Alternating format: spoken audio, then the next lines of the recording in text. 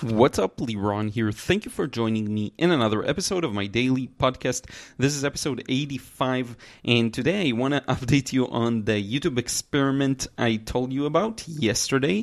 So that is, I tried playing around with a bit of a darker thumbnail scheme.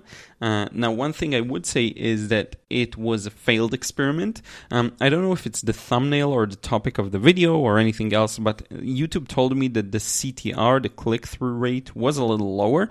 It's my latest video with the pen review. The pen is actually really good, and I think the review is decent as well, but probably just the topic itself didn't connect as strongly with my audience. Fair enough, I do mostly watercolor videos, so that's that. Now, I did want to tell you about Saturday's video. Is going to be another experiment in which I'm going to make a video of a type that I have never done before.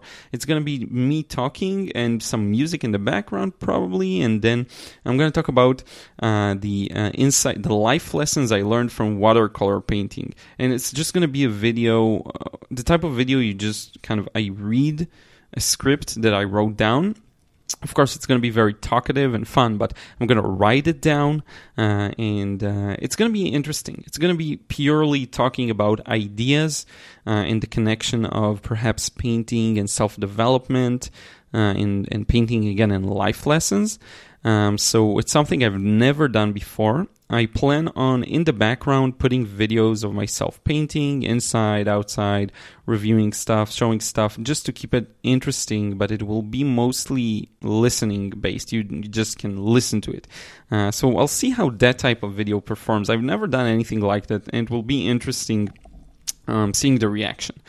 So just very interesting thing, a correlation between, the life lessons and painting, which is two things you wouldn't necessarily think about, but I think they can work really well. And this will open up, hopefully, a new line of videos for me if I see that it works and I enjoy making it. Videos that are more talkative and kind of talking about the connection of self-development in art, not just business, because I wanted to always approach the whole business thing probably because I was interested in the self-development aspects of it. I'm just now realizing. So I will keep you updated and keep your heads up for the Saturday's vid, because that's going to be that.